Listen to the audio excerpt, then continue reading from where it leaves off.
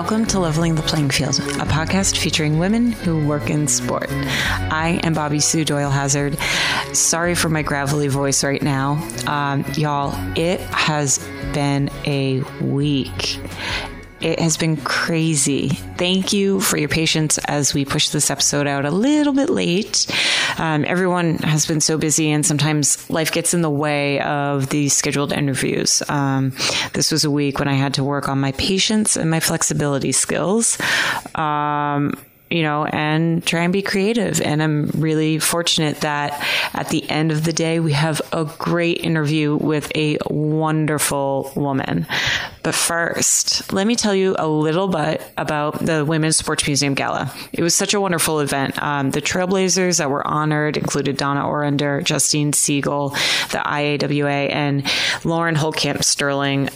There were so many women there and just people generally supporting women in sports. I loved every second of it. And I'm just so proud that the first event or thing that LTPF has sponsored was this event. On top of that, I had a conference for the first half of this week, which had me running around from session to session and networking and getting vendor swag, obviously. And I spoke on a panel there, and it was packed. The room was overflowing almost. We got such a great response. It was a room full of lawyers, in-house lawyers. So people who are just, amazing. And I shared my story about mental illness in my family and with myself, and shared tangible information for people to get help or to help others. And it felt raw and vulnerable up there at times, speaking about this in front of that group of people. But I think that's what made it resonate with people. And so I feel, a little proud of myself. And that has nothing to do with the pod, but I don't know. It was a really great moment. I've gotten a lot of messages on LinkedIn and Twitter from it, and people were, stopping me for the rest of the time there. And I don't know. I just wanted to share that with y'all. Also, now this is related to the pod. You guys, I was recognized. Well, my name was by a listener in a random crowd. So I was at one of the events on the first evening, and talking with a group of people, as one does. And when I introduced myself to a lovely woman named Claire, and when I said my full name, she said, "I listen to your podcast. I love it." And it was my first in the wild listener thing. And I'm just shocked and humbled by it. And it made my night. I can't believe any of you listen to this. So thank you so much. Zoe is likely to say hi, just so you all know, because she's rubbing up against the microphone right now. She missed me, I think. This week's interview is with Anna Carefa Johnson.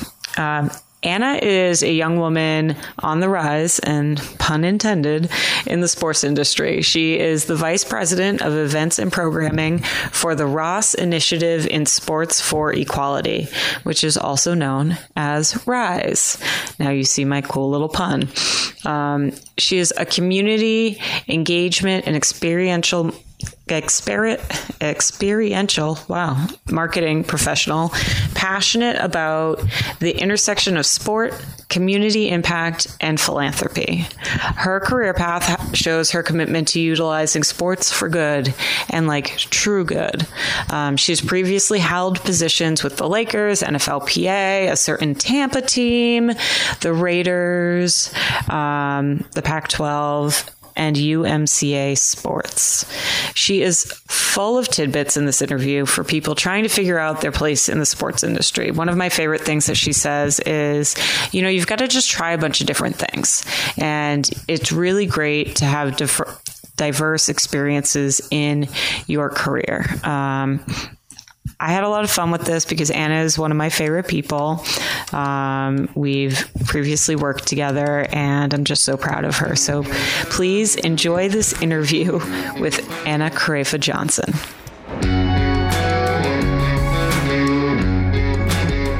Hi, Anna. Hey, Bobby Sue. How are you? I'm great. Thank you for coming on the podcast. How are you doing? Thank you for having me. I'm so excited. I'm so honored that you would consider to include me. And as one of your, I think I'm one of your OG fans. I am very excited. Oh, good.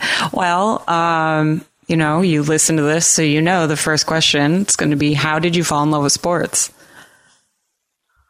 Wow. Okay. How did I fall in love with sports? That is a great question. Well, as you know, I'm from California. I'm a California girl through and through. And growing up, I fell in love with sports by watching the Lakers, like the Showtime Lakers, Magic Johnson. I remember like my family being really excited about the team and just watching games with my dad and my brother. My dad is actually not from the U.S. He's from Trinidad, but he loves basketball, so we always watch basketball games. And he also was really into track and field, so we used to watch a lot of track meets and actually would sort of run together and just participate together in like being fans of sport in general. But I particularly remember watching a lot of track meets and really falling in love with the Lakers and Magic Johnson. His number 32, which followed me into elementary school, and when I pretended to play basketball, I was number 32. But yeah, I definitely think that I fell in love with sports just as a fan, watching it on TV in LA and just being really excited about the Lakers. So that was the first sort of spark, that led into a career. So I'd say first as a fan and as an LA girl. Did you play sports, besides the pretending to play basketball? Did you participate in any other sports? That's a great question. I did. I tell people that my heart was in it, but my body wasn't, because I wish so badly that I was an amazing athlete. I was not an amazing athlete, but I tried very hard. So I did play basketball. I'm 5'10", 5'11", so I'm really tall. So people put me in basketball. And actually, interestingly, when I first started playing, I loved the game and I understood the game and I wanted to be so good at it.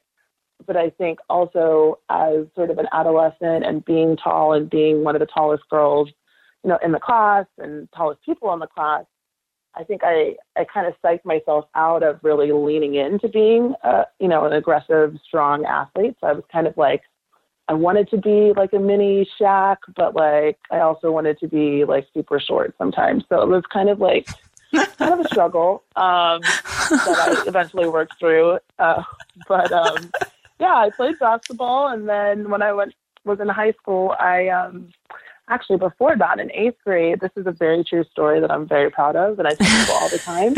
We like very true stories. We like very true stories. This is so true. You can Google it. It's like my only athletic achievement.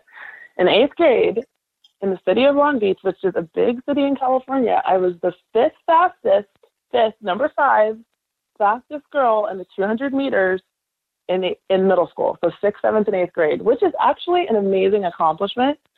I think. I still remember the medal. I actually still have the scrapbook with my medals.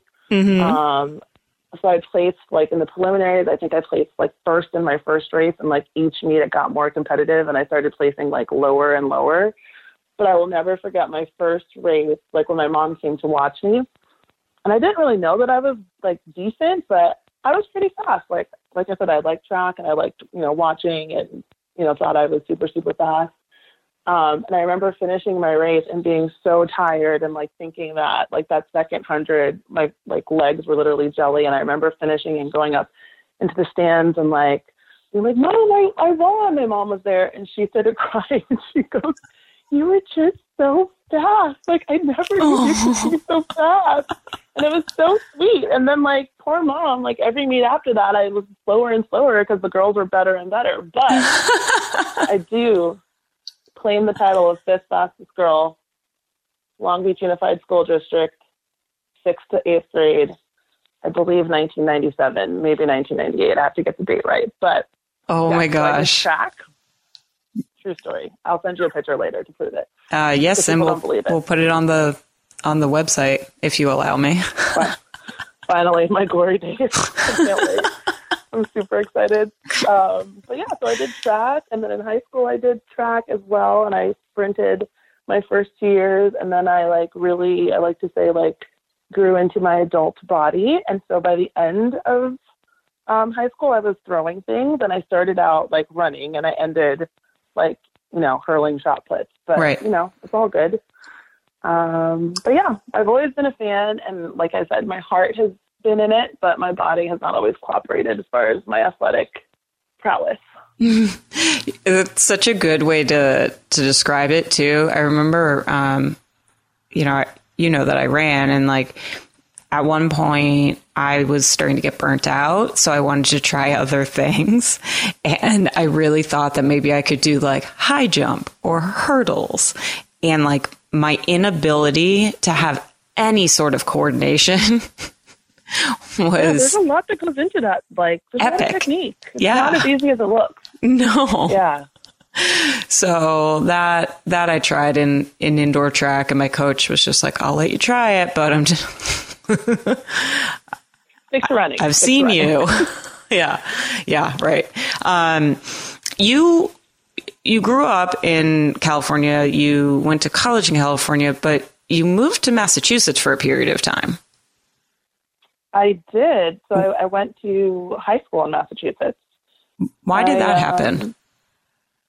People ask me that all the time. It's like, I remember when I first made the decision to go to boarding school, or, along with my mom, made the decision to go to boarding school. And I remember telling all my friends in 8th grade, like, yeah, I'm not going to be going to Poly, which is like pretty well-known high school in Long Beach, which would have been the high school that I would have attended. And telling all my friends at the end of 8th grade, like, yeah, I'm not going to Poly. I'm going to this school called Northfield Mount Hermon. They're like, what's that? It's a good question. I don't really know, but, it's an independent school in Massachusetts. And my mom had gone to that school for 1 year. And so she knew about the school, and everybody thought, like, what did you do? Like, why is your mom sending you to boarding school? And it's like, well, no, I didn't set anything on fire. I'm actually a really great kid.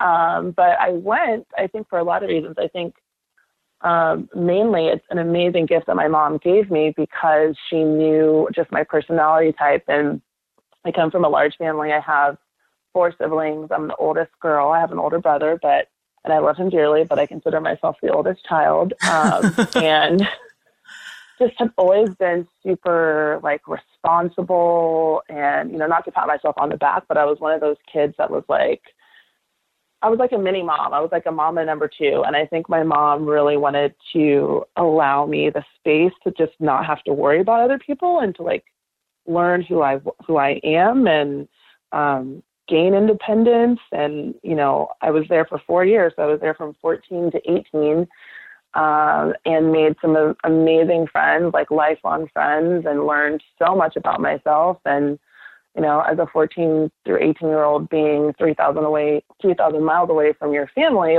can be challenging at times. But I think in a lot of ways, I owe my experience at NMH, or I owe my relationship with my mom now to my experience at NMH, because I would call her regularly and, write, because I'm pretty sure we had email, but it was I don't even remember what the email situation was, but I remember writing her letters, and waiting in the hallway phone to call her as much as I can. And to this day, I talk to my mom every single day, and at least hopefully twice a day, but at least once a day. And I'm she's literally my best friend.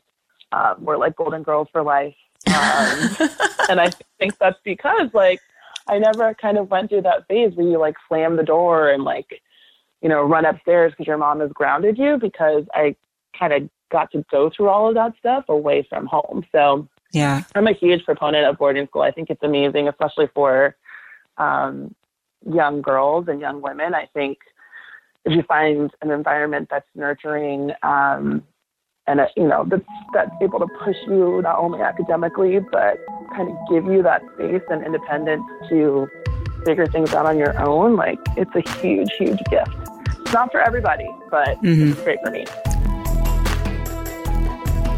as you all heard, I was at a conference this week and my shoulders are killing me from lugging around my laptop, all of the swag that the vendors threw at us in my tote bag. And it's becoming clear to me that I need a new bag that will fit all of my work stuff, plus the extras that I need throughout the day in an organized manner. I love super organized bags. Holly and Tanager's co-founders had a similar problem and thankfully created some gorgeous bags as a solution. Like beautiful bags, y'all. They are now introducing the Professional, an extraordinary backpack designed to take you from here to everywhere with luxurious style and effortless preparation with a well-organized interior and a suitcase handle sleeve, which is so great when you're traveling. It has ultra wide shoulder straps that adjust to fit up to 28 inches long, which would have been perfect while I was running all over the place this week, and a 17-inch interior padded laptop sleeve. There are a ton of other interior pockets for all of your organizing fantasies. It makes me so happy. And if you're not feeling the backpack look, it easily converts to a stylish crossbody. In addition to the Professional backpack tote, Holly and Tanagers offers other extraordinary everyday handbags you don't see every day. As a listener of Leveling the Playing Field, you get 15% off your first order. Visit hollyandtanager.com/LTPF and use the code LTPF at checkout. That's hollyandtanager.com/LTPF and use LTPF at checkout. What did your parents do for work when you were growing up? So my father was an urban planner. He worked in the city of Linwood and worked on a variety of projects there that relates to urban planning and development.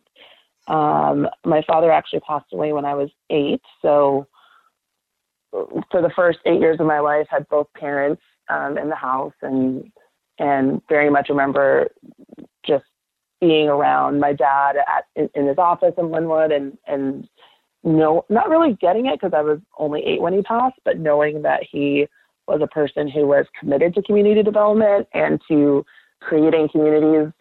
Linwood is a predominantly, it's a community of color, and him choosing to work there and to devote his talents to developing that community, I think is definitely something that's stuck with me my whole life.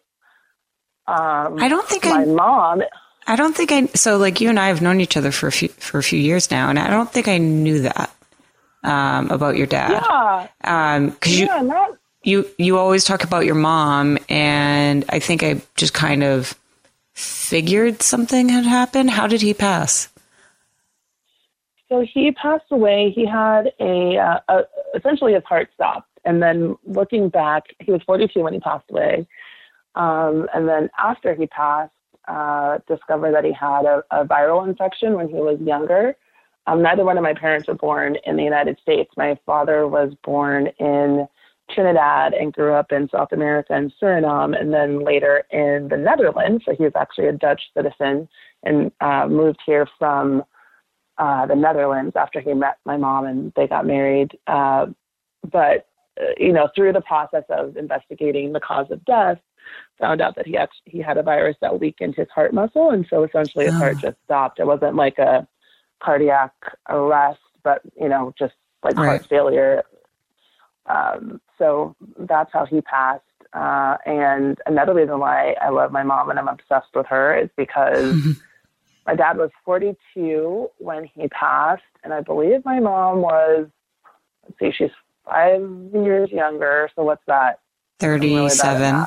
37, 38. So she had my youngest sisters are twins. They were 7 months old when my dad passed away. My mom was 30, 37 to 38. Yeah. So literally like a couple of years older than I am now, with 5 kids. And she handled it with such just grace and love and was able to raise all 5 of us. And I mean, you can never fill the void of not having a parent in the home, but I think my mom is just amazing, because had that, God forbid, if something like that happened to me, I don't even know how I would pick up the pieces and carry on. And not only did she do that, but she raised, maybe with the exception of myself, although I think I'm pretty amazing. You're fucking fabulous. So, well, thank you. But yeah, she raised 5 awesome kids. So she's my superhero woman, person, human, and that's one day awesome. I hope that she writes a book so the world hears how great she is. But yeah. So I think you originally asked me what my parents do. No, I know, but hold on. So, you know that my dad passed when I was 8, right? Oh my gosh, I didn't know that. So that's why I'm kind of stuck on this for a minute. Yeah. My dad had a brain aneurysm. He had custody of my sister and I. My sister's a couple years younger than me. But I was 8 and she was basically 5 at the time. And yeah. Oh my gosh. Mm-hmm. Wow. Yeah. Well, I'm so sorry to hear that. And it's not a great thing to have in common, but well, right. Maybe that's why we're so like, I was just thinking maybe that's why we connected. Yeah. And the hyphenated last names. Oh yeah. But you got me with a double hyphen, girl. Like, no. God bless you. God bless you. Okay, so what did your mom do? Besides raise 5 amazing children.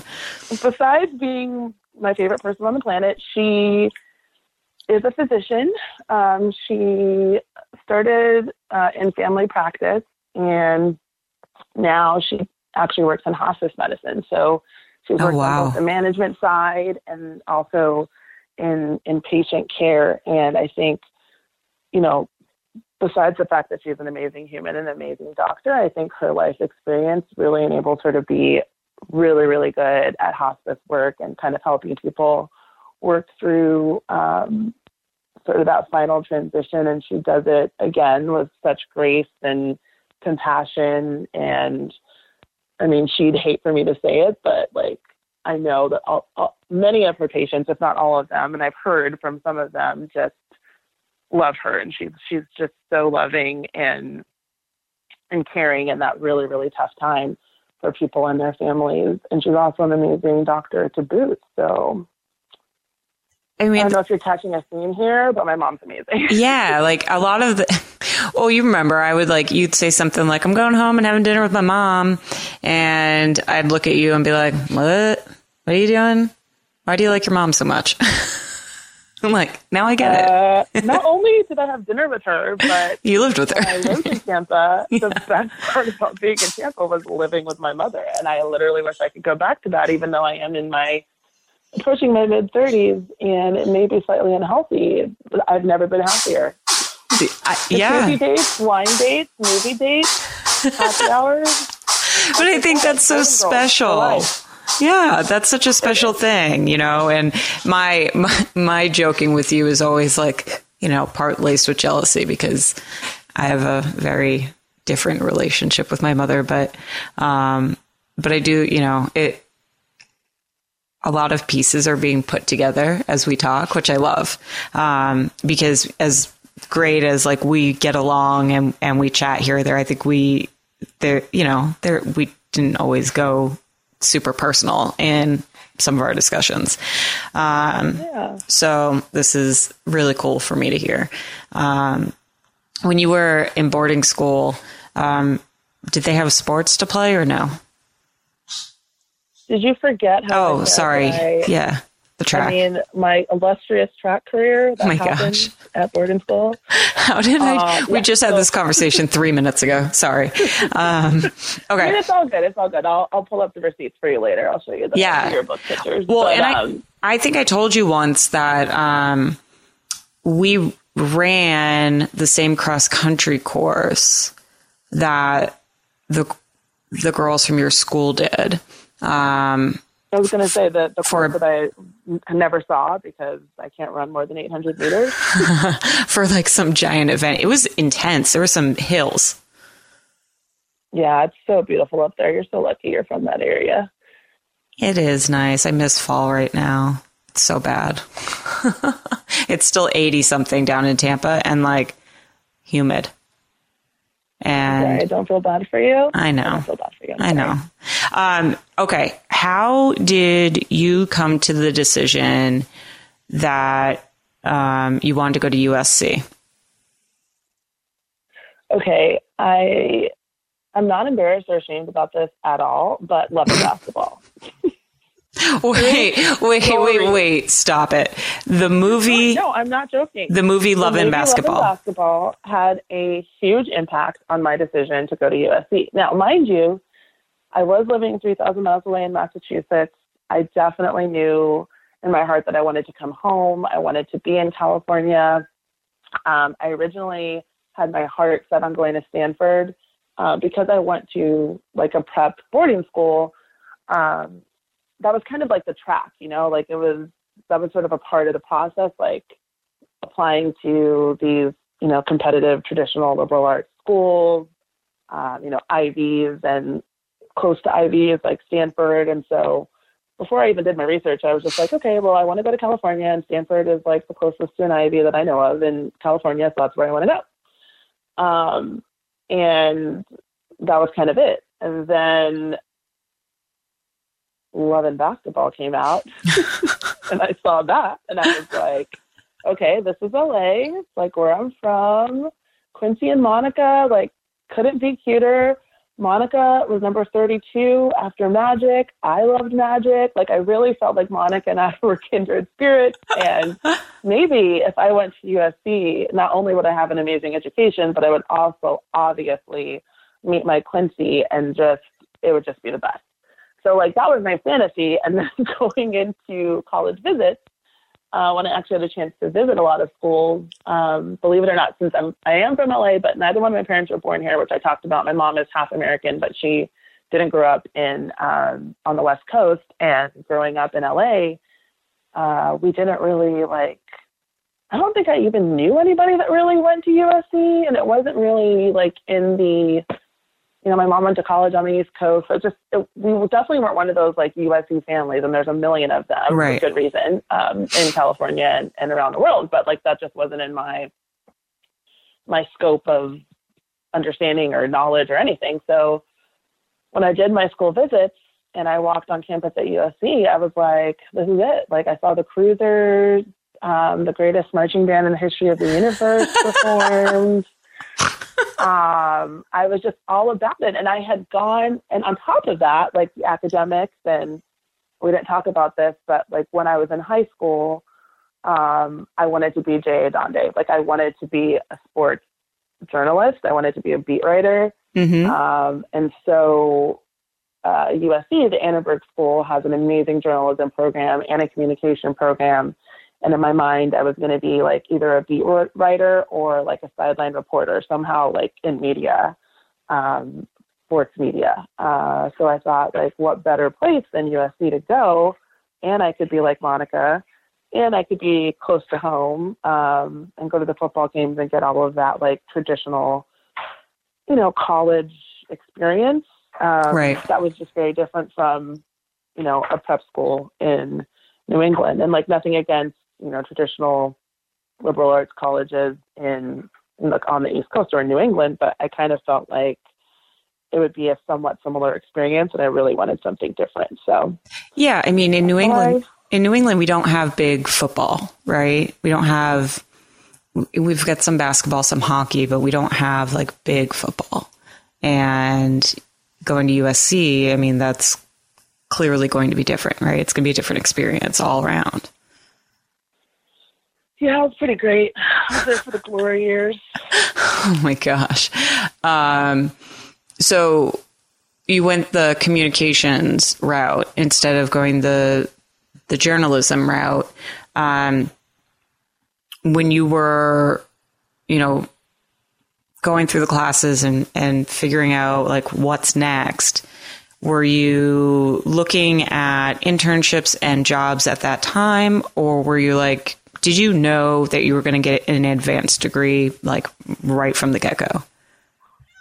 Definitely not. I definitely didn't know I would get an advanced degree from the get-go. I definitely knew how important it was to get experience in the field that I was interested in. Mm-hmm. And I knew that I wanted to work in sports. Like I said, I thought I wanted to be a beat writer, a journalist, or something like that, but wasn't exactly sure. So I took the opportunity to get some exposure to sports journalism. And then I quickly realized that, like, while it is an admirable profession. It probably wasn't the best one for me. But I did pursue internships all the way through college. So at first I worked for a agency. At the time it was called the Athletes Agency, and it was part Speakers Bureau, part athlete representation agency. And I did like the typical intern stuff from, picking up dry cleaning to vetting databases. Nice. It was super exciting. But it was great to be in that environment and kind of get a taste of, what the possibilities might be working in sport or being connected to sport. I was very, very lucky, fortunate. My senior year, I secured an internship with the Lakers in their public relations department, which was huge. So I spent an entire season with the Lakers. This was post Shaq.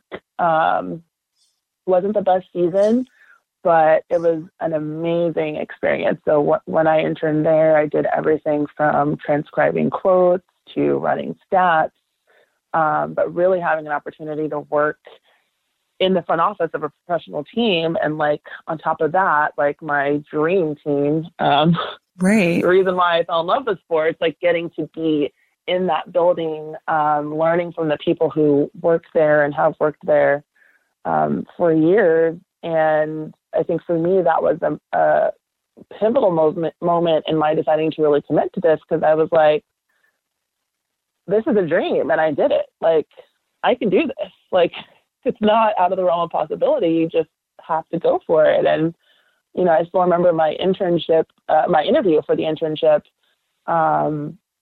where, I go into interviews just wanting to have conversations. Like, I've always kind of taken that approach, whether it was like my interview for, getting into high school or my college interview, or, I don't do great when I rehearse. So I try to kind of think about what I might need to know or touch on, but don't get too deep in the weeds as to like how I will articulate that, because I really want people to kind of know who I am and get a sense of my personality and not be super nervous. But I remember being like petrified. Like when I got there, I was like, oh my God, like I'm at the Lakers training facility and now I'm going to go upstairs and I'm going to have to like convince these people that I can do this job. And quite frankly, like as a senior in college, knew what the job would be, but didn't really know. Right. Like, right. I had no idea. And I just remember having our interview and being prepared to sort of speak to all of my experience and like, my comfort in writing and, X, Y, and Z. And like, I literally just had a conversation. Like, I think he definitely asked me about like my family and my dad. And like, I just had a 20-minute conversation where I was just like, this is me. And like, I love this team. And I want to be here. Like, I want to learn from you all. And I remember leaving and I called my mom, of course. I was like, how did it go? Like, oh, I don't think it went that well. Like, it was really hard. Like, I didn't really get to talk about the stuff that like I've done. I just talked to them. And she was like, well, that's a good sign. Like, yeah. Why do you think it went badly? And I was like, well, cause like, I just didn't have any indication. And I also was like, they don't know what I've done. I was super paranoid that I wasn't going to get offered the position. And I actually had applied for both the CR position and the PR position. And I remember when they called me back, John Black was the director of PR at the time. He's a legend in Los Angeles and in the PR world. And of course, my naive self didn't really know that at the time. But he called me and he was like, so like, do you want the CR internship or do you want the PR internship? I was like, hello? Yeah. Do you want the CR internship or do you want the PR internship? I'm like, PR? He's like, good, because you have it. Like, what? Like, is this life? Like, I'm glad I said PR and not CR because, I mean, it was just so surreal. But I think for me, that entire experience, like I said, being in the front office of a professional team, being present at every game. I was a part of an internship class of 5, and I was the only woman in that group of 5. And there were some unique challenges that presented, particularly in the PR space back in those days. There were certain things that I couldn't do as a PR intern that my colleagues could do, like go in the locker room. Into the locker room. Yeah. So I always had the coach post-game transcription quotes. Like I would go to the coach's post-game press conference every game and record those quotes and bring them back. And my male colleagues would, go in and get the player quotes. And I remember thinking like, well, I mean, I love the Zen Master. I love Phil Jackson, so it was all good. But just knowing that I was proud of myself for, carrying my own, but I also was very, I was aware of the fact that I was a woman in this role, and there were certain things that, I just couldn't do because of that. So I think that in some ways that was sobering, and in other ways it was like, I'm going to do the best dang coach post-game quote transcriptions these people have ever seen. Like, I'm committed to this. And it worked out great. It was a really rambling story. I don't even remember the actual question, but no, that's college brought me to my first dream job. So, working there, you also kind of got a taste of what it would be like, from a media standpoint, right? Because those are the people around you all the time. When you're in PR and you're at all those games and press conferences, and, the PR team kind of wrangles the media, right? Mm-hmm. Mm-hmm. Yeah. And that was in some ways intimidating in and of itself. But super educational, like I remember seeing, the sports anchors that I've grown up watching, and it's like, oh, I'm sitting on press row, like right behind them. But right. As far as like approaching, I guess, gaining knowledge of the industry, I think that was an amazing place to start because, you do get that front office experience, get to know the people in the front office, get to know, players to a certain extent and coaching staff, but then also seeing that sort of interesting dynamic between, media and a pro sports team, and getting to build relationships with media members was great. I also just have to say that, again, this was way back in the day, but my favorite part of the internship outside of like working for my dream team and going to every single Lakers home game was like the pregame meal situation. Oh yeah. Because they had amazing pregame meals. So was that to like sit down and was that pregame for everyone, or was that media pregame? You know what? That's a great question. And to be honest, I do not remember anyone outside of the PR staff eating there, but I'm pretty sure it was open to everyone, I think. But it was mostly media, but obviously the entire PR team would eat there as well. And they had amazing food. Press food. And a lot of good conversations were had. Yeah. Press food is always really like, where I am now, we have the best in our press booth. It's like hands down, everyone says it.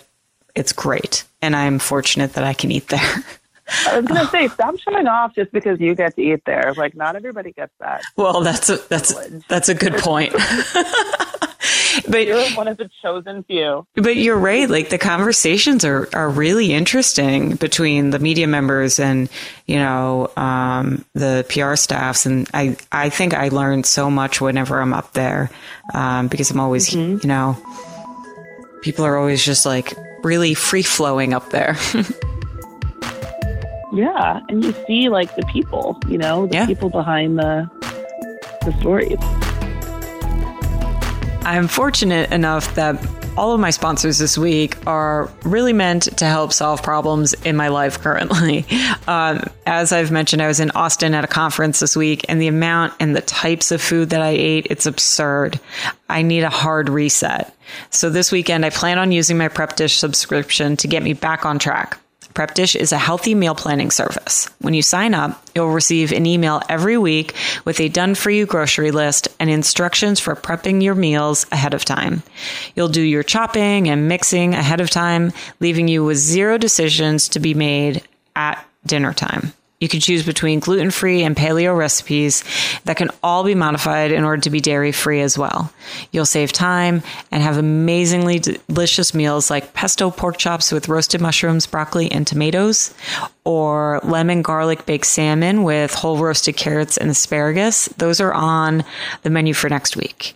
The founder, Allison, is offering our listeners a free 2-week trial, so you should check it out. You can't beat that. Check out prepdish.com/LTPF for this amazing deal. Again, that's prepdish.com/LTPF for your first 2 weeks free. This is a no-brainer, and my body is going to thank me for using it this weekend. Did you do the same thing for the Ravens?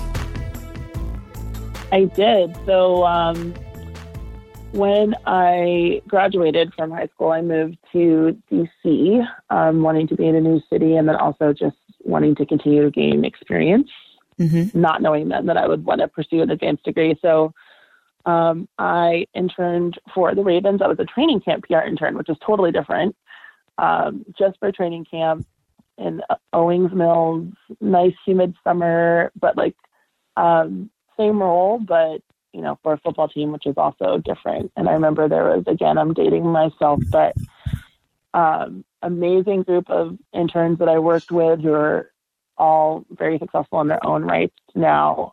Same with the Lakers. Like all of my colleagues have, colleagues in the internship class have gone on to do things and amazing things, and they've all stayed in the sports industry for the most part. But I remember one of my memories from training camp was, back then, like, you actually delivered like the hand papers. So like waking up at like 4 a.m., driving, from the college dorm to training camp, collecting all the papers and then delivering them to like each member of the coaching staff super early in the morning, and getting that opportunity to kind of, be there to deliver the paper, but also like say good morning to Rex Ryan and like just have those, morning chats that I just felt extremely privileged to be in that position. And I didn't take it for granted then, but I just remember I was actually having a conversation with a colleague the other day just about clips. He pulls clips from my current organization, and just like how much easier it is, like, because he like has Google News and he can start there, like, and alerts. Not that we didn't have that, but like we literally scoured, like, we would deliver the hard papers, then we would scour like the local papers, obviously, and then national for them, the Ravens news. But it was a very time intensive task. And now kids these days, so much easier. Yeah. Well, that's pretty cool to, and I know you, and I know your smile, and I know your enthusiasm. So I can imagine that you were a welcomed, morning person for them, right? Like, I know you are not super excited in the mornings. Like, I get that, but, because you got to start the day with a smile, and you got to do your job and do it well. And like, no matter what it is that you're doing, and especially as an intern, but at any level, it's like, I'm going to deliver these papers, and I'm going to say good morning too. And I'm going to ask you how your day is doing, and if you don't feel like talking, that's good, but that's all right. But like committing to it, why not? Yeah. How did you end up at NFLPA? So NFLPA, I've just been really fortunate in terms of like how I've gotten opportunities. I'm pretty much always just applied and interviewed for things and been lucky to get them. So NFLPA, I was living in DC, like I said, and I was working as a nanny during the day and then interning in between. And NFLPA is in DC, so I was like, okay, I want to continue doing the sports thing. I'm going to apply at the NFLPA. I'm going to look at like monumental sports, apply at the Redskins, just whatever was open in the DC area, applied for, and was lucky enough to get the communication internship position there and get to kind of my first taste of what a union is and does. I worked on it was called NFL Players then. I think they've rebranded it, but the Think 450 now. That could be it. To be honest, I'm not 100% sure, but it's the marketing arm of the PA, and that's where I was stationed. And I did clips and I wrote stories on current and former players, and just got to see another dimension of the industry. And I really enjoyed it. How calm stuff still. Yeah. And then you had your master's in sports industry management from Georgetown, like a slacker does. And yeah, like what? How was that program for you? Like, it's a 2-year program, I'm guessing? Yeah, so it is a 2-year program. I was actually a member of the inaugural class. So when I did it in like a full year. So we did a lot in a year. Since then, like after us, I think they decided like, hey, let's go ahead and make this 2 years. I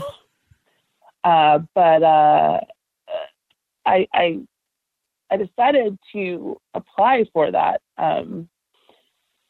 program because I had been doing the comm thing and I knew that I wanted to continue to work in sports, but I just wasn't 100% sure that I wanted to continue to work in the sports communication space.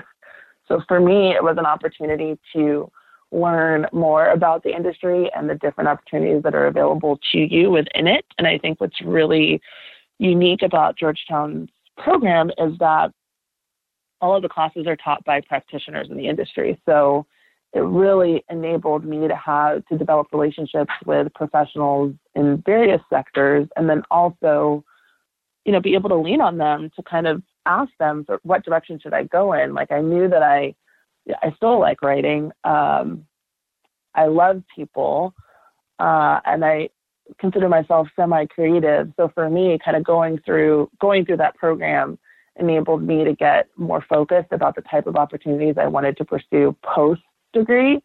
I think sometimes in the sports industry, because it's so competitive, and especially when you're starting out and just trying to get your foot in the door for that first, full-time position, you can kind of have a tendency to apply for whatever's available, right? Like, right. If there's a ticket sales opening, like I'm going to apply for that because that'll get me in the door. Or, I don't really know anything about graphic design, but they're hiring graphic design assistants, so let me throw my resume in the bowl there. And I think that I totally understand why people do that, but I think for me, I wanted to pursue opportunities that were in alignment with not only my skill set, but what I ultimately saw myself doing. And for me, coming out of graduate school, it was experiential marketing because it had the communication writing component. Marketing enables you to kind of work to flex that right brain creative muscle, but it's also balanced in analytics. And experiential marketing is like I don't even know what the word is, but like to me, it's like, I don't know, it's like my happy place because you're creating experiences that communicate, like a brand or a athlete or whatever the case may be, like communicate their brand like through experience. And like, what's cooler than that, So right. I, because of my work at Georgetown and because I've had amazing professors like Meredith Geisler, who is in PR and actually, you should ask her to be on your podcast next. You should.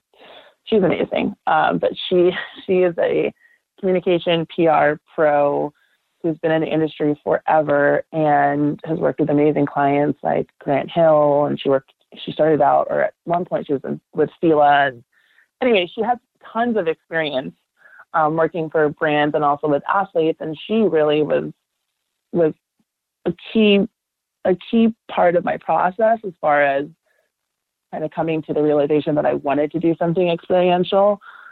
But I'll save that story for later. But basically, coming out of college, I knew that I wanted to do that. And I wasn't sure if I wanted to do it for like a Nike or an Adidas, a big sports brand.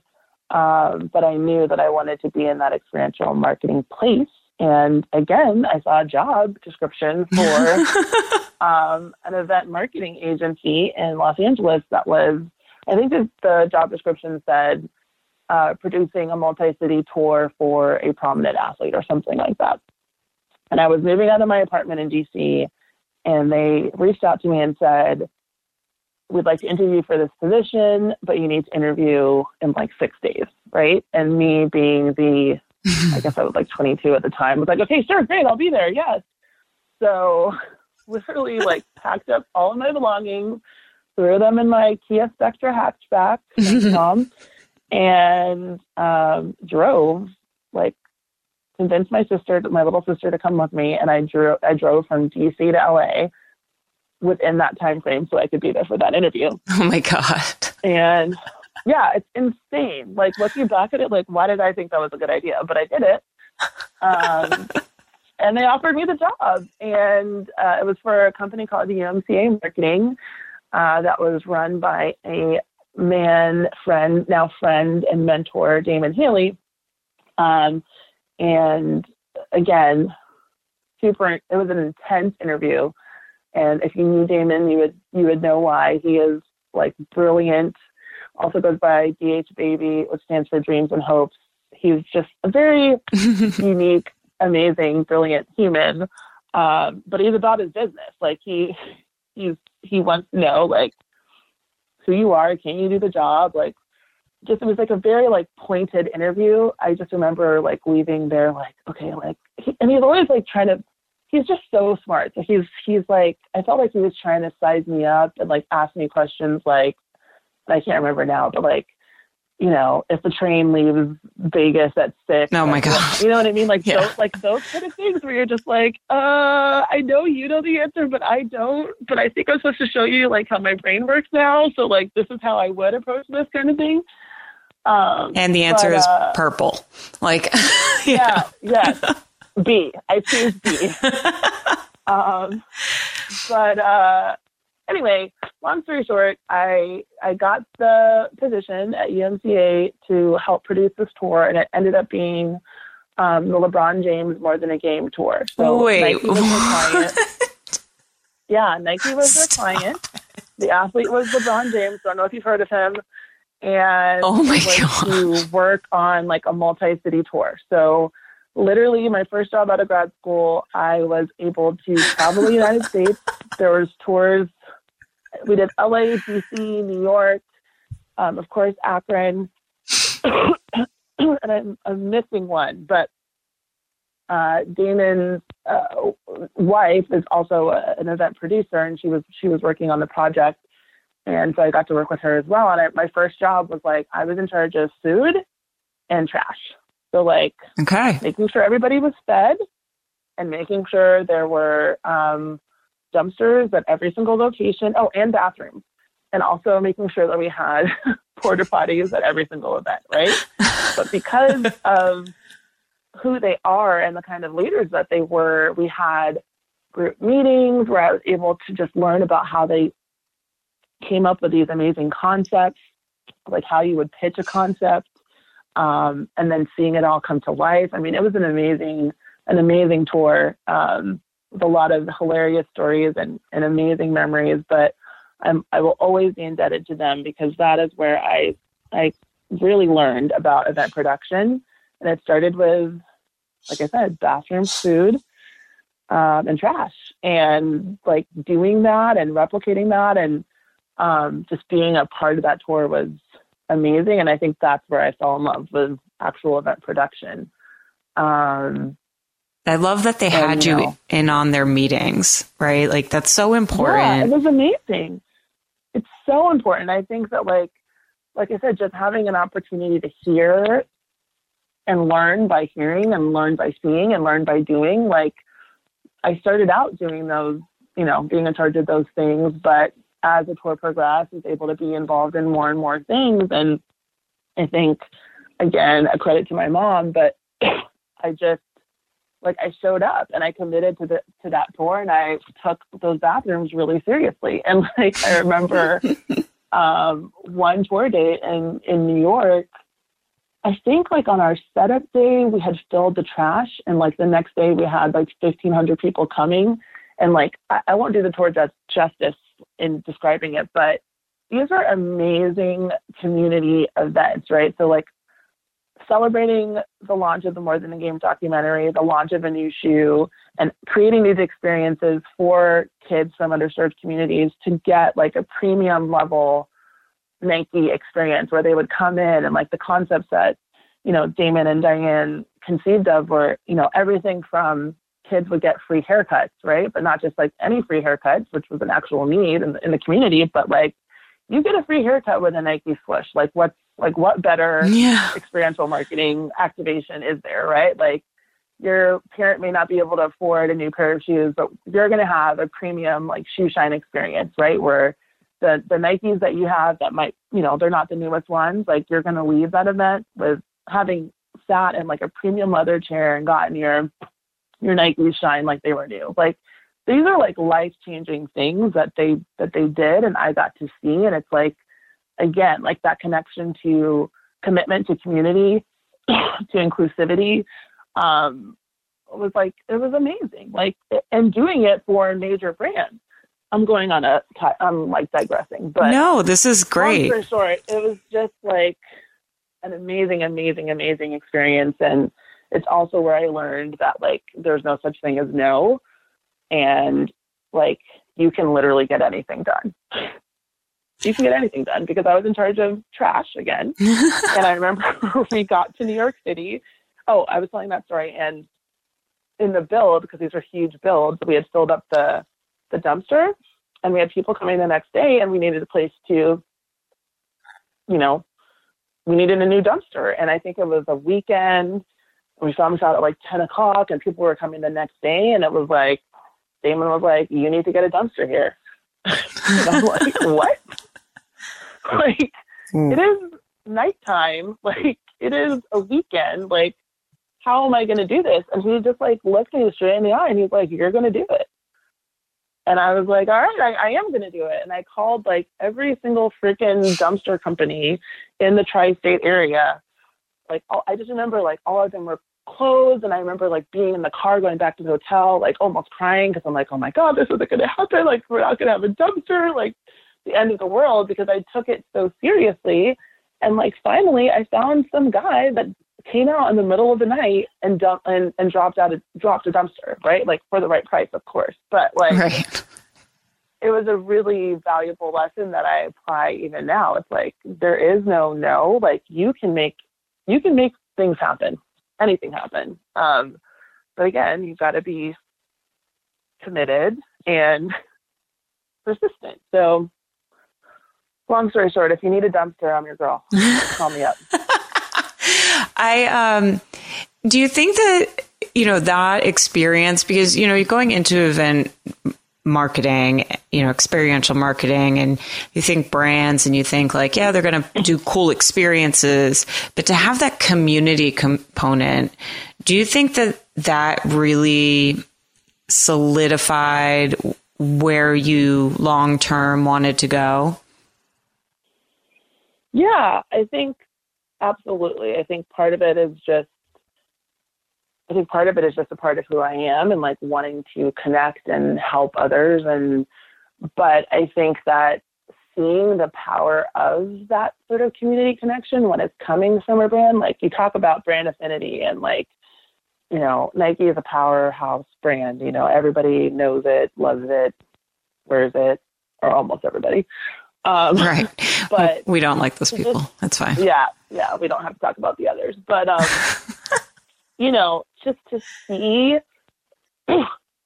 how you can literally change a person's life. I know it sounds it may sound like grandiose or dramatic, but like I can guarantee you that those children who went through that experience will never forget it. And like providing that service, that opportunity, that experience, feeling that need for them is real, like regardless of what it's connected to. But when you're able to connect that to a brand, like not only is it like the right thing to do, but that's brand, like that's how you build brand equity, you know, and like, and seeing that firsthand was amazing. And I think what I also loved about it was just the creativity that went into creating those experiences. And like when you work for clients who enable or empower you to think outside the box, like it's just, there's so many amazing things you can do. And like, how fun is that? Like, get to go to work and like also make a difference. Like, sign me up. No, I love it. And I think that, you just hit on such a good point, right? Like when you allow people to be creative and think outside the box, how exciting it can be with what they come up with, right? When, how did you end up at the Pac-12? So I ended up at the Pac-12. Did you just apply and get it again because like you're you and you're awesome? Okay. Yeah. Actually, I applied for the Pac-12 job through Teamwork Online. Everybody who works in sports knows and loves Teamwork Online. Yep. And at the time, I was with the MTA for several years and, again, loved it. Forever indebted to them. Learned so much. But I think I was just looking for, I think it's super important to diversify your experience. And I've always been the kind of person where, like, when I feel that yearning or that sort of tug, like, I want to explore it. Yeah.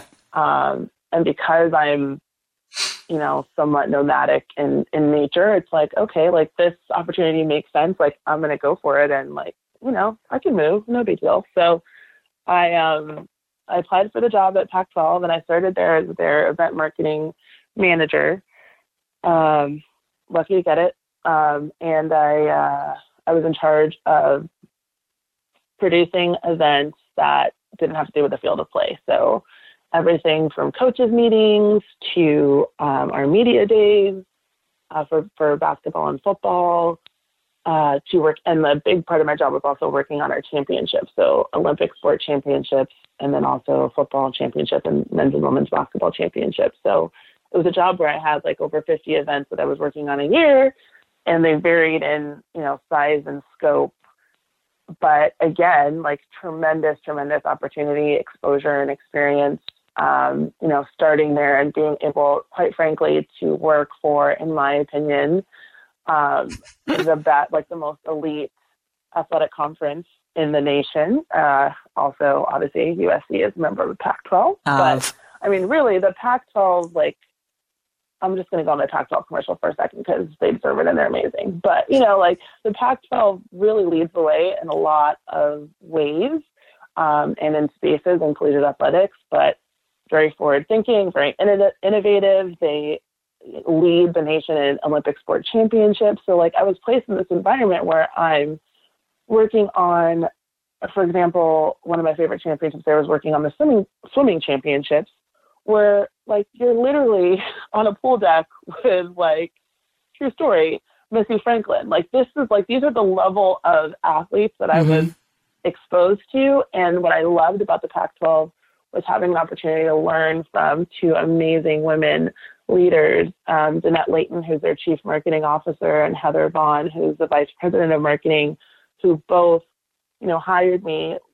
as a manager to execute these events. And each year that I worked there, it was given more exposure, more responsibility. And I was able to work my way up there within 4 years from event marketing manager to director of marketing. So because of them, right? So I was able to learn from them, you know, how to produce a Pac-12 event, how to produce, which again, going to translate basically means excellent, high level, impeccable branding, impeccable experience, just amazing events. And that carries over from, like I said, like a coaches meeting all the way up to a major tournament.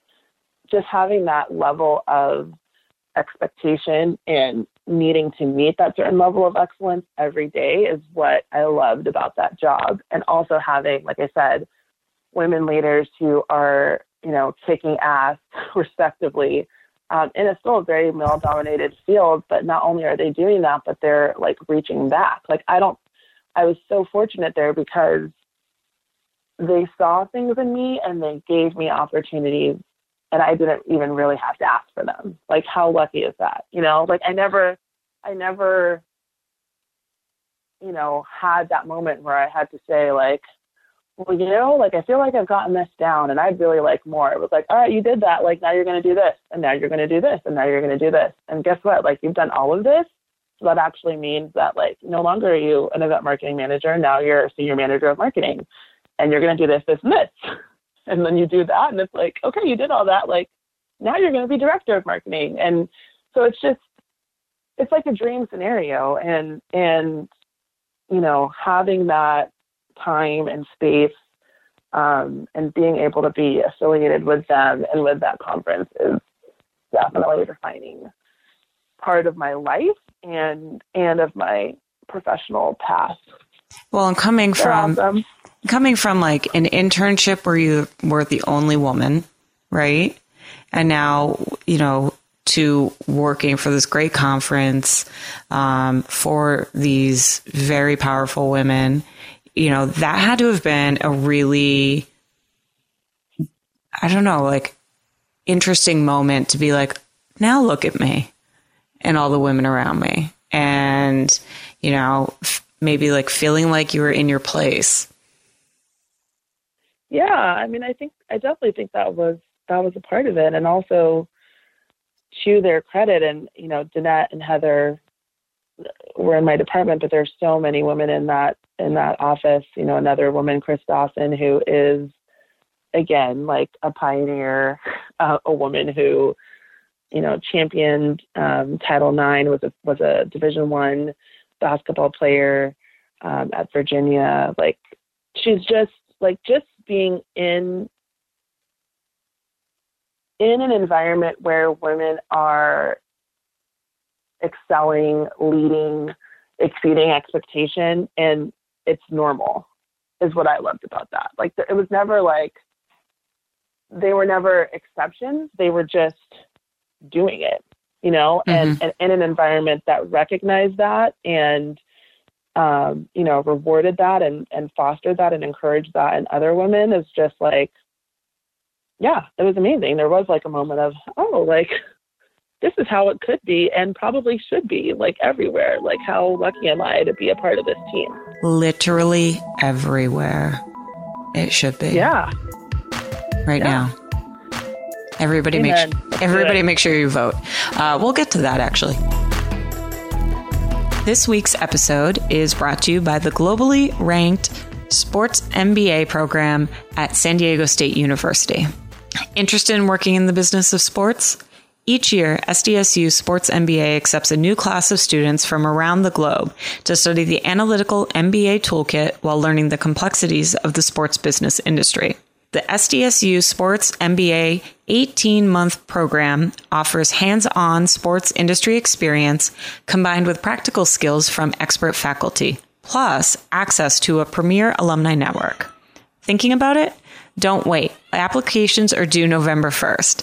Visit sdsu.edu/sportsmba. And what's new this week for SDSU Sports MBA? Well, the program would like to welcome Hema De Leon to the team as the new Director of Marketing for the Fowler College of Business. Hema has an extensive sports background, having previously worked for the PGA Tour's Farmers Insurance Open, Fox Sports San Diego, and the San Diego Sports Commission. Hema also serves as the president of the San Diego chapter of WISE, Women in Sports and Events, the leading voice and resource for professional women in the business of sports. Welcome aboard, Hema. She's looking forward to working closely with the SDSU Sports MBA program to provide opportunities through WISE with a focus on mentorship, professional development, and networking. Don't forget, SDSU Sports MBA applications are open now through November 1st. Visit sdsu.edu/sportsmba to learn more. Why did you make a move? You then left the Pac-12 to come to Tampa. So, yeah. Well, we all know my favorite person in the world was living in Tampa at the time. Mama. Mom was in Tampa.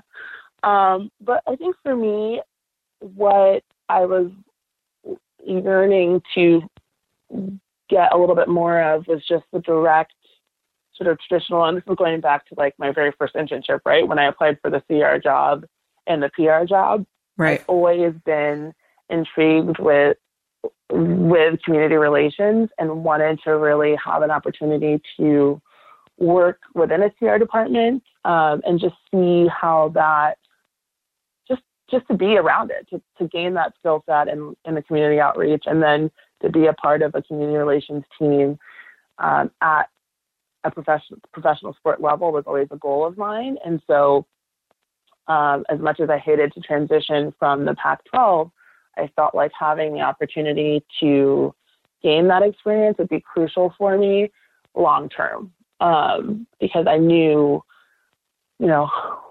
along this windy road, like I always had that community outreach component. I knew that I wanted that to be a part of my story and a part of, I knew that that's what I wanted to commit to and to work within. And I thought that in order to do that, I would want to gain that traditional CR experience. So that's what brought me to Tampa.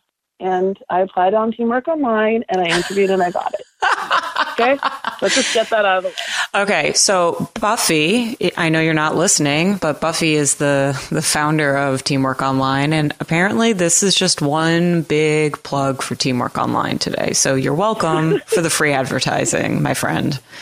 And those of you who are listening, we've talked about this, before, but if you're interested in working in sport, if you aren't in sport already, Teamwork is a great, it really is. It's a great platform to take a look at the different types of jobs that are available, right? And just to kind of look at the job descriptions and to see what, piques your interest if you're not entirely sure yet.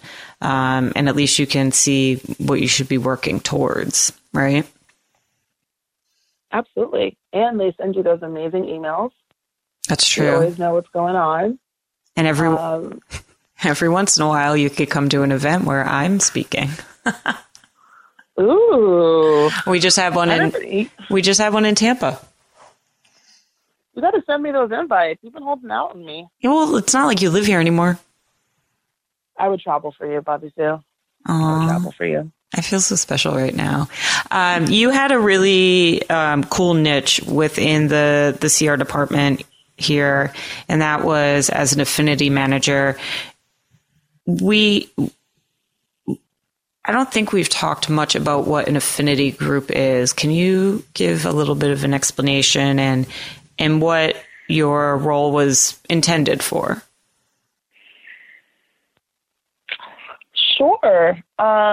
So yes, I did have a unique niche. I don't know how one says that, but I think I'm going to go with niche. You're so classy. It just sounded right. You're always classing everything up, and I appreciate it. Okay, stop. But yeah. So what drew me to the role, I should say, like outside of the fact of being able to work within a community relations department, was I was coming from the marketing world, and I thought that this role was a great blend of the two. So in my role, I was tasked with developing relationships with certain affinity groups, or how do I articulate this? I guess, for lack of a better term, it would be specific categories of Buck fans, right? So people who,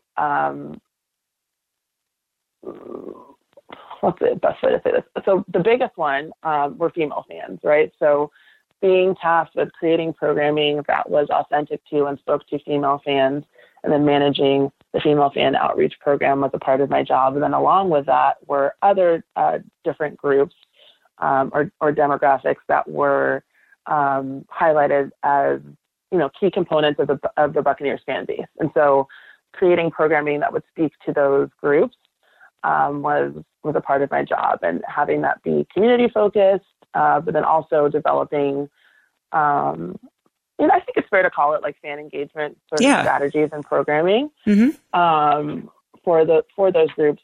That was my job. So it was traditional CR, but it was also marketing and, dare I say it, experiential marketing.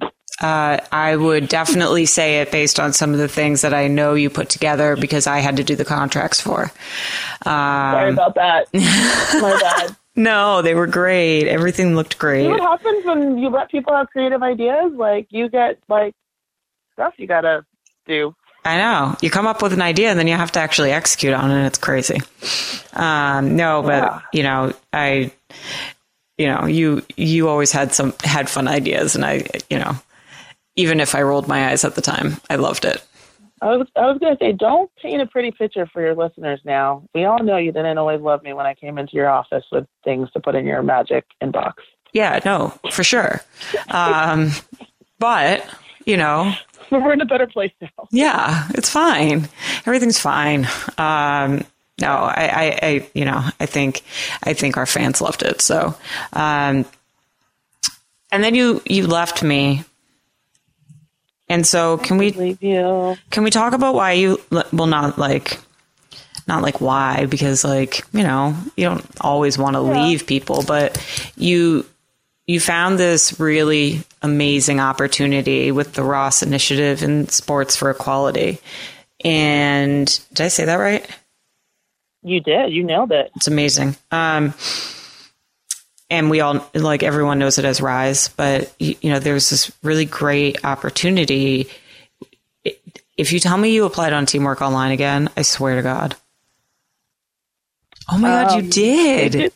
No, I did not. They actually did not post the position on Teamwork Online. They posted it on their website.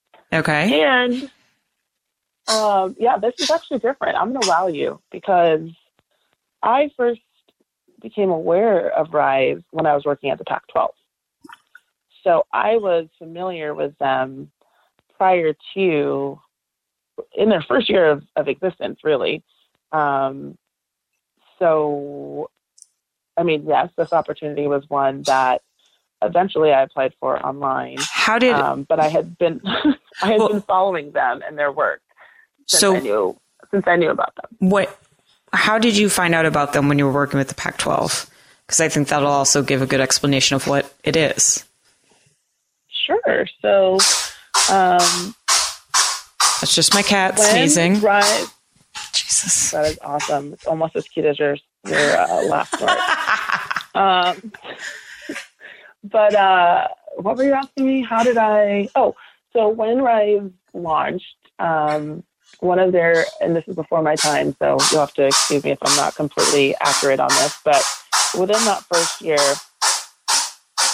RISE launched a series of PSAs. And the PSAs were centered around taking the RISE pledge, which is basically a commitment to do your part to work to end discrimination, to treat everybody with respect, and to really formalize your commitment to being the change as it relates to race relations in our country. And sort of in that first year, in terms of, outreaching to partners, they had reached out to the Pac-12 to establish a partnership, and just to really introduce their work and their programming, because it was the very first year. And I remember I was on a conference call, getting the introduction to them and their mission. And RISE's mission is to harness the unifying nature of sport to improve race relations and drive social progress, which, to me was okay, yes, yeah, yes. This is what I want to do. And I was just blown away by the fact that there was an organization solely dedicated to that work, in the sports space, right? I think that at some point, or level. Like we've all been attracted to sports or fans of sport because of what it can do, right? Like sport really is unique in the fact that it can bring people together like very few things can. And I would argue like really like nothing can. That's just tremendously powerful in and of itself. So having an organization that seeks to leverage that power and to direct it towards improving our society, specifically as it relates to race relations, was just like, I was like, whoa, like this is amazing. Like I've got to like learn more about them, and wanted to make sure that I continued to follow what they were doing, even when I transitioned away from the Pac-12. Footnote, Rise does have a really robust partnership with the Pac-12, and they've been amazing as far as integrating Rise programming and messaging into all of their championship events, which is huge. And again, no surprise because it's in complete alignment with who they are as a brand and as a conference and as a company. So incredibly thankful now to also be able to still be connected to the conference through my work at Rise. I forgot the original question. So you were following along. You were like cyber stalking Rise. A little bit of cyber stalking, yes. And fine. Saw that they had an opening to direct events and programming for the Southern region. And I was in Tampa at the time, and really felt like, again, like when I feel the need to explore things, or it just made sense to me. And I wanted to explore the opportunity and at the very least, learn more about it.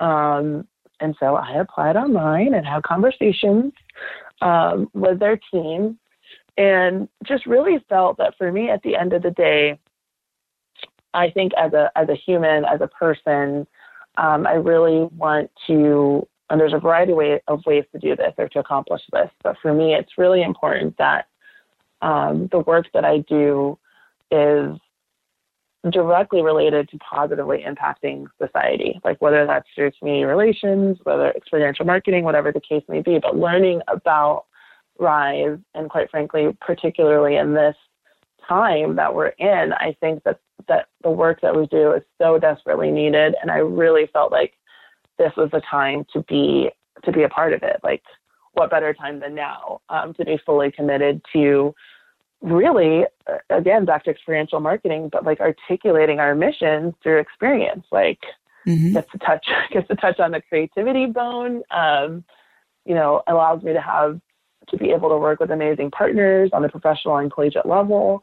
but ultimately working towards the goal of educating fans, athletes, and the industry, quite frankly, on, how we can all work together to improve race relations and to address some of the inequity that we're surrounded by, in the world and in our nation, and also in sport. So, having an opportunity to sort of have a job that allows me to do work with that lens and that ultimate goal is, again, a dream come true. So I'm pretty happy right now. Yeah. Well, I mean, a couple of things, right? So I remember the day after the election in 2016 and you coming into my office, and we just shut the door because both of us were not happy. We just needed a moment. We needed a moment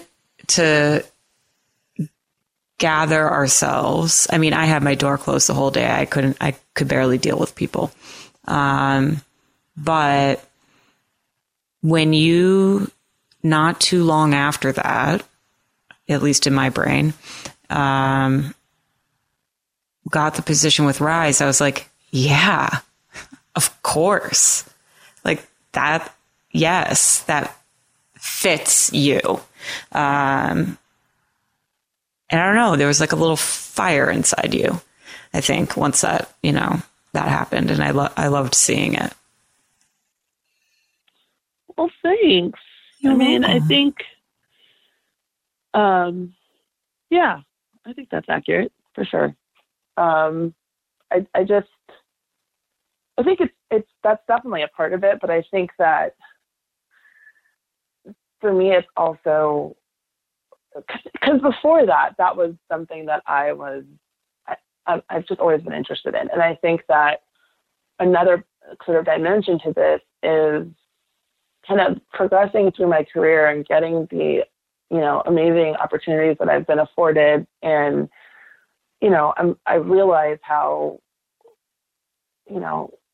lucky I've been. I also think that it's important to be intentional about the work that you do, especially as you get older per se. Or, oh my God, I'm rolling my eyes at you. Okay, but you know what I mean? Like, I know what you mean. As on your career path, right.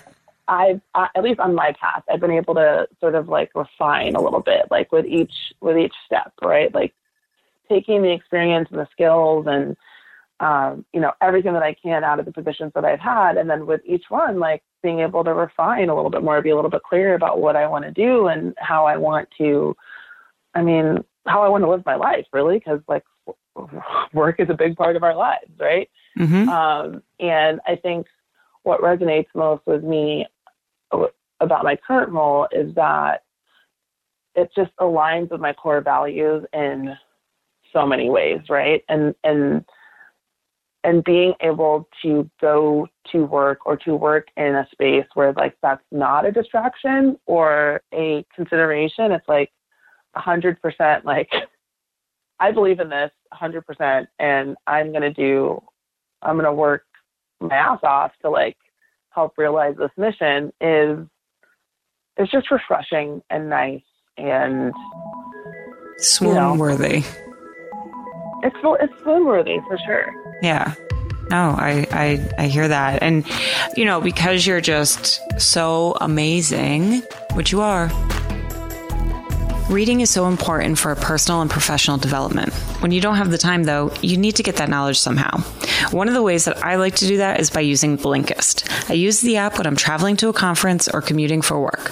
Blinkist is the only app that takes thousands of the best-selling nonfiction books and distills them down to their most impactful elements, so you can read or listen to them in under 15 minutes, all on your phone.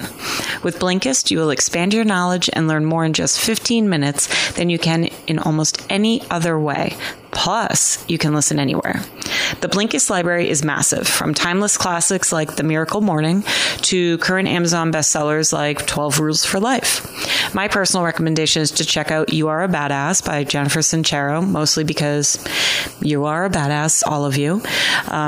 Blinkist is constantly curating and adding new titles from best of lists, so you're always getting the most powerful ideas in a made-for-mobile format. 5 million people are using Blinkist to expand their minds 15 minutes at a time.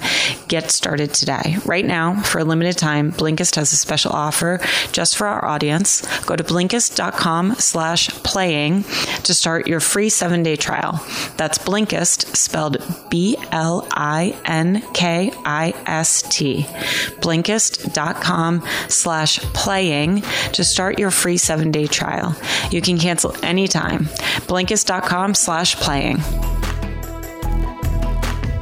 You were now promoted, so you're kind of big time now. Oh my gosh. I was promoted, and I'm very excited about my promotion and my role. And again, right place, right time, and extremely lucky. And, I'm now I got a promotion. Yes, I did. I don't feel very comfortable speaking about it, though, as you can see. You're now vice president of events and programming, and living in the big city. You had to move away from us up to New York, Florida. But I can, whenever you and I talk, I can, kind of hear it that you're so excited. And one of the things that... Wait, is this before or after I cry when I get off the subway? It must be before that. Well, listen. I'm just kidding. I'm going to get used to it. It's amazing. It's an amazing system. This California girl will conquer. It's going to be okay. You'll figure it out. I have total faith in you. I will say that I also, when I was in New York recently, had a panic attack because I couldn't figure out like how anything worked. So it's fine. One of the things that your organization does, and I think does really well, is works to educate people on getting out and voting, particularly athletes, obviously. Mm-hmm. Can you talk a little about that? Sure. So the Rise to Vote initiative is one of our key initiatives at Rise, and it's a completely nonpartisan effort to register voters. So we work with, as you alluded to, we work with collegiate athletes, professional athletes, and also their fans on ensuring that folks are registered to vote, or enabling them to register to vote, and using sports as that key connector when it comes to athletes on both the professional and collegiate level. It's, really sharing the importance of voting. For some athletes, especially on the collegiate level, it may be their first time, when they're 18 and over and are able to exercise that right, or they may have moved to a different state to attend college. But we really take an opportunity to really just share the importance of civic engagement, and regardless of, what your political affiliation may be or what causes you believe in, exercising your right to vote, one, being able to register to vote or being registered is crucial, right? Right. And two, being able to leverage to exercise that right, to really demonstrate what you believe in. This is voting is a key right, is a right of, it's all of our rights, right? As citizens, we have a right to vote. So we should be aware of that right. We should be registered to vote so that we're able to exercise that right. And then, in addition to that, as athletes, being able to leverage your platform as, a professional or student athlete to encourage others to also be civically engaged. I think the what's it called? It's completely lost. But casting your ballot or casting your vote is one way to show up for yourself and for the causes that you believe in. And so I think we've been really fortunate to have an opportunity to share that message with athletes, and then also extend that to fans. So again, harnessing the unifying nature of sport to communicate that message. And obviously this year is a year where we have a lot of key elections, and just making sure that folks have access to the right to vote is what we strive to do. And then also to encourage athletes to leverage their platforms to encourage others to do the same, because again, it's our right as citizens, and we should be able to exercise it. And so I've been really excited to be able to be a part of that initiative. My colleague Adam actually runs that program, and he's done an amazing job of growing it. And I've had a chance to be involved both in the sessions, but then also in our fan activation that's centered around voting, which I love, because you're able to not only register to vote, but then you're able to pair that with an amazing photo and GIF that you can then share on social media. Wait, there's a GIF? They also need to register to vote. There's a GIF involved? Yes, there's a GIF involved. I missed this. Celebrate. How do I get you registered to vote? Man, I gotta go to one of these days. You really do. And it also has amazing signs. So you get to pick your sign. Nice. I registered to vote.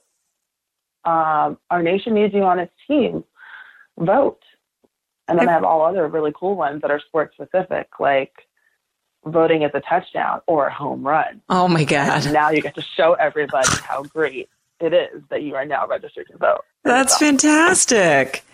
Oh, I love that program so much. And there's a really unique thing, with college students, but also professional athletes. And that's where their full-time residence is not always where their work residence is, right?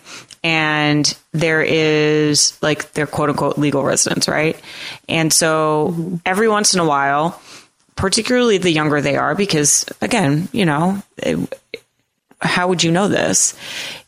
Not knowing how to register to vote, or if you're registered to vote, or if you're allowed to register to vote where it is that you work versus where you claim your legal residence, right? If you happen to, say, work outside of Florida and claim your legal residence in Florida because taxes, that can be really hard to navigate. And, we've seen it pop up in news stories in the past about athletes not having voted or not being sure if they were able to vote in the location where they were. And so this is so good and so important, and, helps just continue to educate. And then maybe they look into what happens with,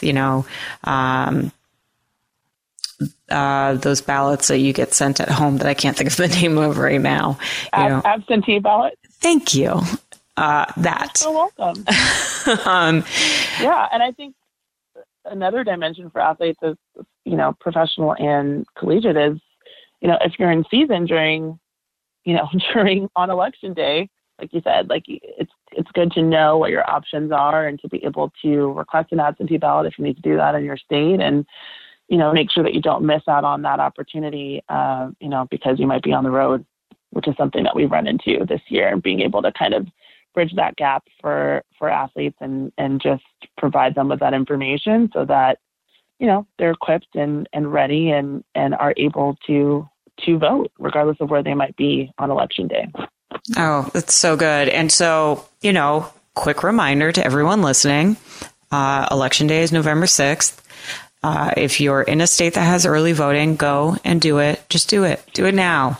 Do it like while you're listening to this. Make sure that everyone has a way to get to the polls. Help out if you can. And, do the damn thing. Amen. Did you register to vote in New York? I feel like you're getting really personal with me now, Bobby Sue. Okay. Of course. Yeah, so I did. So for our listeners, we have a friend who had not registered to vote for the Florida primaries. Don't even get me started. And I was telling Anna this via text, and she shamed our friend, and I think it was appropriate. And okay, yeah. So this is like the personal side now. Like this is like Anna Carissa Johnson, the human person, which actually has been the entire conversation. But I mean, like, come on now. You can't be either one of our friends and not, like, we have to at least let you know about yourself. Right. And, what you choose to do is on you, but we have given you the information and we have armed you. And we've also maybe slightly shaded you to encourage you to get out there and do what you got to do. Listen, shame can be a good tool from time to time to get people to behave like adults that are engaged in their communities. And so it worked. She's registered to vote for the general. So we're excited. This midterm, whatever. You will be, yes. She's gonna be awesome. And it's gonna be great. It's gonna be fantastic. So tell me one other big thing that you work on at Rise. And, as you're telling me that, how can people learn more about Rise? Well, thank you for that assist. See that basketball terminology that I just used? Mm-hmm. But I also love that movie, by the way. I'm going all the way back to Love and Basketball right now. What, Love and Basketball? I mean, how could you not? It's really a classic. Has been one of my favorite movies of all times. We're going to need a separate conversation just to really dig into that. That's fine. All right, go on. So yeah. There are a lot of very exciting things that we're working on at Rise. I think obviously I'm work in our events and programming department, and we are in the midst of creating a brand new fan engagement experience that I can't really give tons of details on right now, but I'm super excited about it, and we'll be bringing it to all of our major partners this year. So if you are at Super Bowl, you should come see us at Super Bowl Experience, and we'll also be bringing it to, like I said, all of our professional partners throughout the year. And I think the best way that I can describe it without spelling too much is it will be a multi-sensory experience that really brings our mission to life. So let that run, let your mind run wherever it wants to run with that. But it's designed to educate, to evoke empathy, and to inspire action. So pretty much I'm in my creative playground, and I'm just bursting with excitement. I can't wait for the rest of the world to see what we've been cooking up, as it relates to fan engagement and, as it relates to fan engagement and activations. And we're lucky to be able to bring that to the public on a lot of amazing stages. So stay tuned on that. But to learn more about Rise, you can visit us online at www.risetowin.org. And you can find out everything you'd ever want to know about us there. Follow us on social media at Rise to Win. And we also have like a monthly newsletter that you can sign up for. And is it Rise? I just want to Rise to Win. Is it a letter, like the letters TO, or is it a number? It is Rise, RISETOWIN.org. Okay. And then the handle is the same thing, RISETOWIN. But I think a great thing to do for folks who are interested in learning more about Rise is obviously visit our website. And then the first sort of step you can take is taking our pledge and showing your commitment to be part of the solution and to commit to helping to end discrimination and really treating all folks with respect and dignity, which I think is a great pledge to live by and an easy thing to do to, just show your commitment. So make the world better. And make the world better. Yes. And so we're all trying to do that, right? Hopefully, right? I know you and I are. I mean, yeah, I have questions about some other people. What do you do by way of self-care? Oh, my gracious. Well, it's funny that you should mention that. I'm actually looking at my nails right now in horror because they look like I've been I don't even know what they look like. They look horrific. But what I try to do is I love getting manicure pedicures. So I do those pretty regularly, every other week. I also am obsessed with massages. So I don't know if are we allowed to give a plug for a massage app on here? But I use massage apps. It allows you to have an on-demand masseuse to your home within an hour, which is it comes in handy. I haven't used it since I've moved to New York, but when I lived in Miami, I was all about it, and it's amazing. Just when you just need that, in-home masseuse. I mean, yeah, you're fancy. I get it. No, it's just self-care is important. It is. For me, those are things that I like to do. But I'm really I haven't gotten there yet. And I'd be interested, I don't know if you do this, but I've heard that taking the time to meditate every day is amazing and restorative and great. And I've taken the first step as in I've downloaded yet another app that's supposed to remind me to meditate. Sure. And guide me through those meditations. So I've had that for about 2 weeks, and every time it goes off, I'm doing something, and I look at it and I'm like, oh, that's cool. I'll get to that tomorrow. So I'm committing today to, I think I'm going to start that tomorrow. I'll let you know how it goes. You should. So the one that, I like Headspace. I don't know why I like Andy's voice. It's fine. But what people have told me, and when I'm doing it regularly, there's a huge difference. I can tell. Yeah. But what most people will say is to do it like right when you wake up. Like as the first thing. Yeah. Don't look at Instagram. Don't do any of that stuff. Do like while your brain is still kind of in that really creative space too, right? After sleep, to do it like the first, like however long it is, and start at like 3 or 5 minutes, right? 10 minutes, whatever. You don't have to do it for a ton. Even just that little amount of time is helpful, and it, starts your day off really well, right? So I'll do it tomorrow morning if you do it tomorrow morning. I'm going to do it. I'm going to text you. Okay, good. And with that, I think I'm going to let you go to sleep, because I know that that's also something that you prioritize. You're really good about that.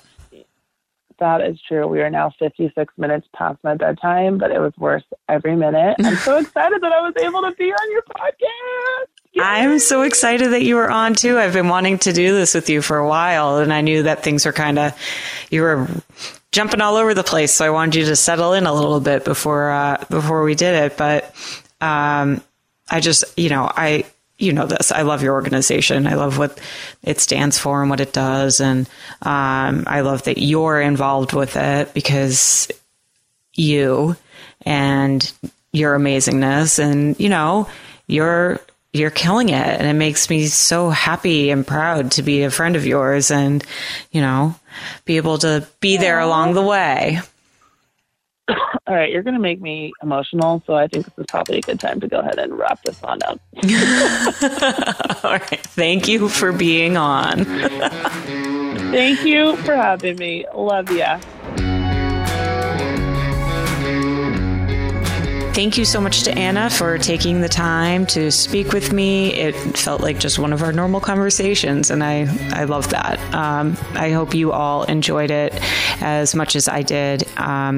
Rise is doing so many great things, and one thing I do want to make clear, even though I make my little snide comments about politics and things like that from time to time, Rise and their Rise to Vote initiative is nonpartisan. That's really important to get across, because, and I do think I say this a fair amount. I want people to vote. You may have different opinions than I do. You may have different beliefs than I do, and that's fine. I'll argue with you maybe, but I'm never going to get mad that you voted. And I think, it's just so important that everyone get out there and vote. So I did want to make it really clear, because I know that, things can be, misinterpreted in interviews or as we're speaking. And I didn't want any of my biases to cloud up the great work that Rise does on a nonpartisan basis. So thank you to Anna. Thank you to all of you. We are at episode 49, which means the next one is 50. And I don't know what we're going to do. And I don't know what that voice just was. But I'm hoping it's going to be great. I'll come up with something. Please make sure you're following us on all the social at LTPF Pod. Email us at ltpfpod@gmail.com and check out ltpfpod.com. That's our website. You can subscribe, rate, and review. I would really appreciate all of the reviews. Can we get to 50? For the 50th episode? We're at 45 right now. Can you guys get us up to 50? That would be really cool if you could do that in the next week. It just takes a moment. Go to Apple Podcasts. I guess Google is now Google Podcasts, I was told. Thanks, Troy.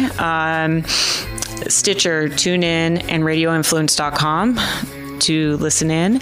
And thank you so much, for listening. Like I said, when Claire said that she listened and loves the podcast, and I was at this lawyer event and it wasn't sports related, I was blown away. I honestly, the fact that you listen to my voice is shocking to me, and I'm very humbled by it, and I appreciate all of you. I hope you have a wonderful week. Bye now.